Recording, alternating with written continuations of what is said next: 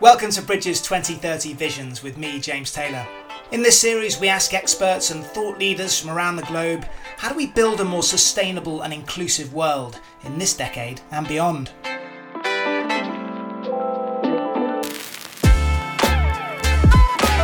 This week we're going to talk about the thorny problem of how to get more funding to diverse businesses with the help of Kim Folsom, who's the founder and CEO of Founders First. The average capital that's provided to a diverse founder is like $25,000 at best. And, compare that to their white counterparts, it's 1/5 of what's provided.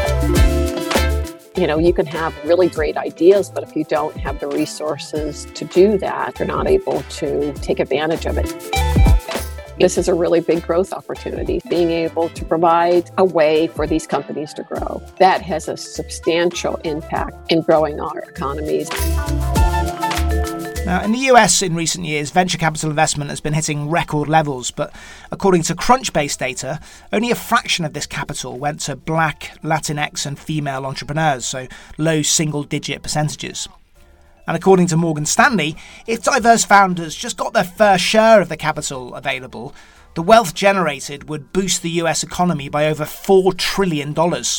Now, Kim's a successful entrepreneur in her own right. She's raised over $140 million across 6 different businesses. And with Founders First, which is based in San Diego, she's trying to use revenue-based financing to help more than 1,000 diverse founders get access to the capital, the know-how, and the networks they need to build sustainable businesses.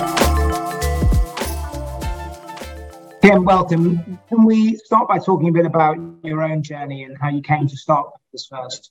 I come from a pedigree of generations of engineers. So I was going to do what my classmates did that I went to undergraduate school with.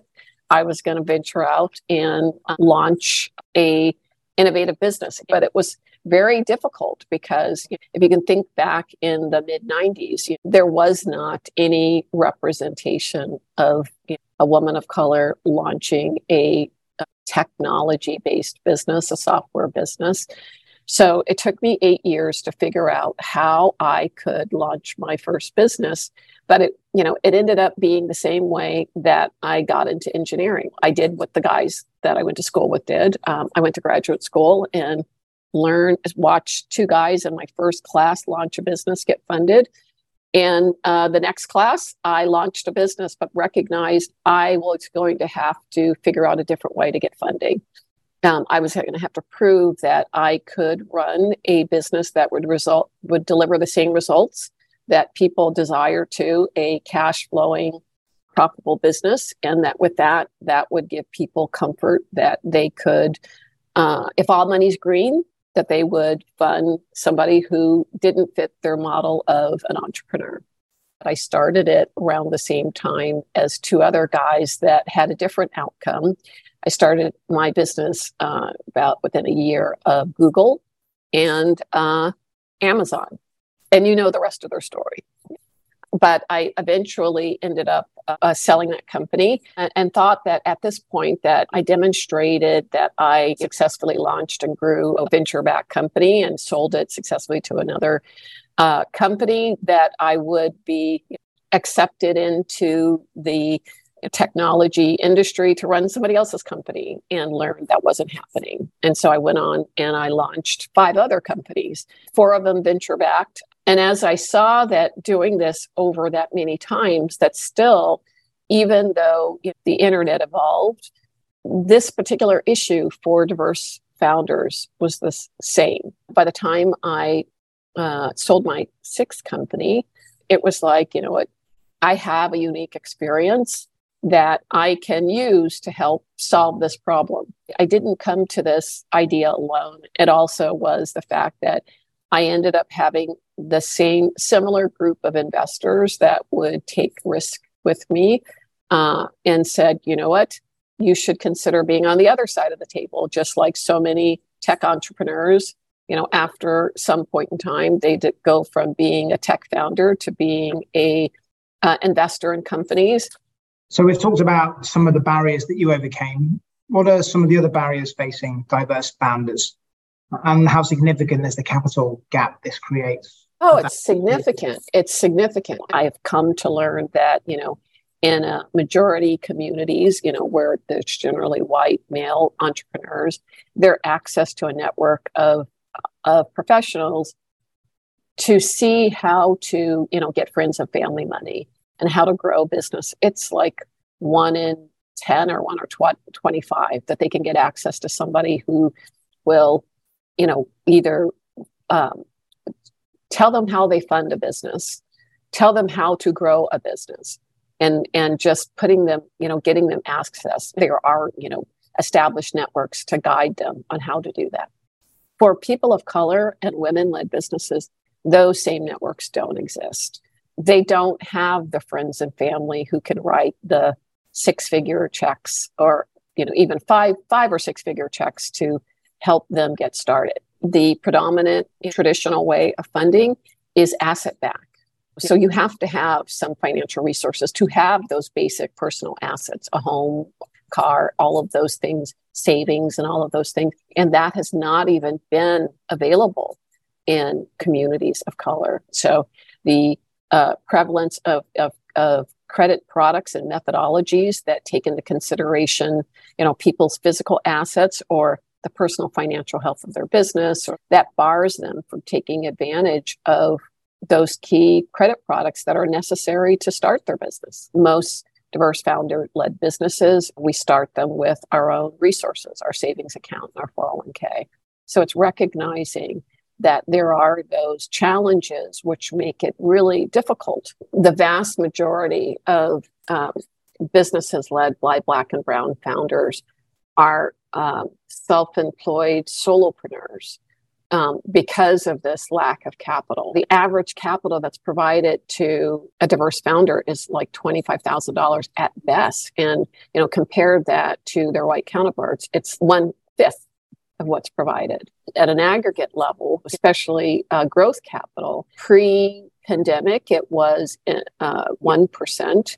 With the recent initiatives in the last few years from the social reckoning and the death of George Floyd, it's grown to 2%, which, you could say it's doubled, but it's atrocious. It's atrocious. So I launched Founders First in 2015 with the goal of providing, know-how, resources, advocacy, on how to access capital and how to build sustainable businesses, but actually being a direct capital provider such that I could help grow these businesses. You're listening to Bridges 2030 Visions, a series about how we accelerate progress towards a more sustainable and inclusive world over the next decade.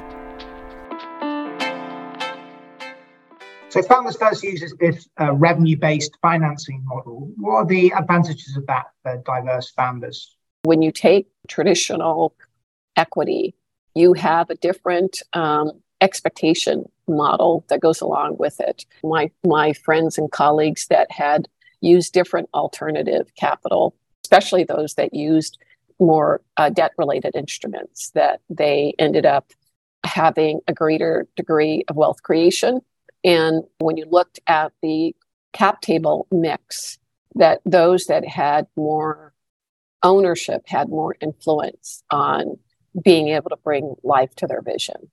I did some research around different capital models, came across the more royalty-based type of funding, and also recognized the type of businesses that were launched by diverse founders were not the next Facebook companies. These businesses were much more asset-light businesses, so they weren't unicorn businesses.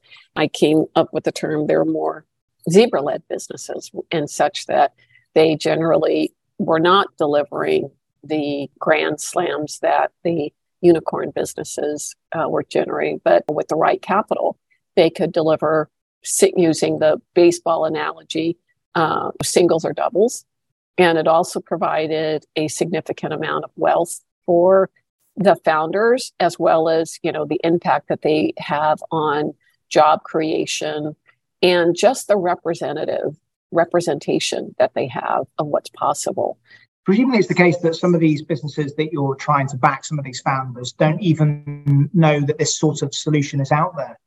this is a generational problem. There has not been financial resources in their communities, period. There has been a huge lack of trust by diverse founders with financial services and capital providers because the absence of resources, the lack of respect for their journeys and their underserved communities, just as you were talking about some of the work that you all do in greater market building, that's some of what we have to do as well.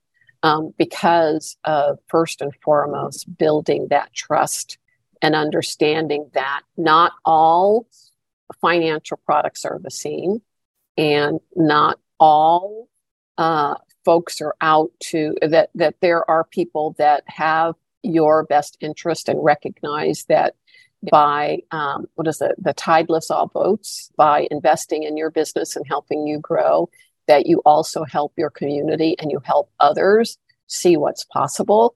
So how do we do this on a much bigger scale, both in the US and elsewhere? What are the key levers that we can pull?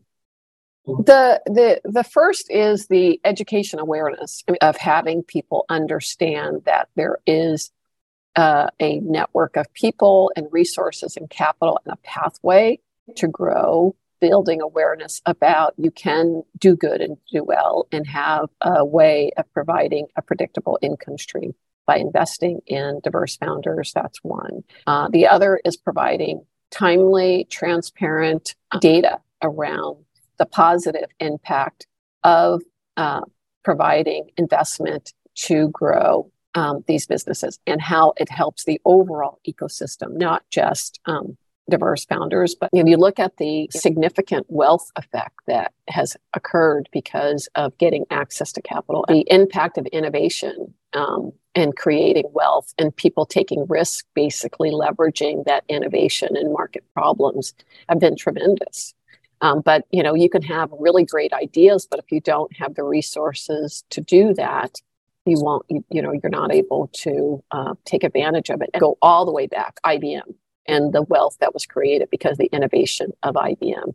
And then you could go to the next generation, Microsoft, the wealth effect that's been created because of Microsoft. There's so many articles around the network effect of wealth creation. People many times think that economic development, economic equality, economic equity advancement is either just a philanthropic issue, or they think it's just for a certain subset of people. Unfortunately, so many times it's we're gonna have this point of view for 1 or 2 years, and then it's going to go back to business usual because we have this perception that it's not an economic win. It's just a philanthropic thing to do. But when you look at other advancements, think about, the internet, which, was my ticket to help me get into entrepreneurship.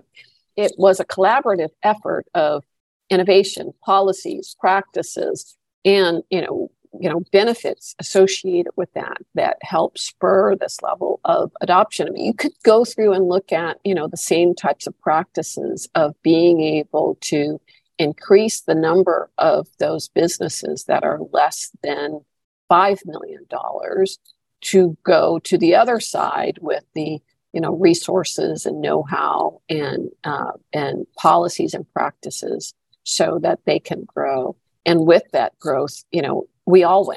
We all win. And just lastly, how optimistic are you about the direction of travel? How hopeful are you that we can make some real progress in this area over the next 5 to 10 years? When I started Founders First in 2015, I had a big, audacious vision of being able to fund thousands of companies, over 1,000 companies over 10 years. And I definitely think that that's possible. There has to be a predictable way of these companies being able to grow and create jobs. When the Minority Supplier Development Agency was started 50 years ago, Black and Brown led companies were less than 10% of the overall business economy. They're much more of a significant number. And that number is growing every day, 30, 40%. That's a pretty substantial segment of the marketplace. And having and the diversity of our community overall. And so with being able to provide a way for these companies to grow, that has a substantial impact in growing our economies. And everybody knows there's been a slowing of our overall economic growth in the last decade. So this is a really big growth opportunity. The whole idea of an inclusive economy is not just good for these diverse founders, it's good for everybody.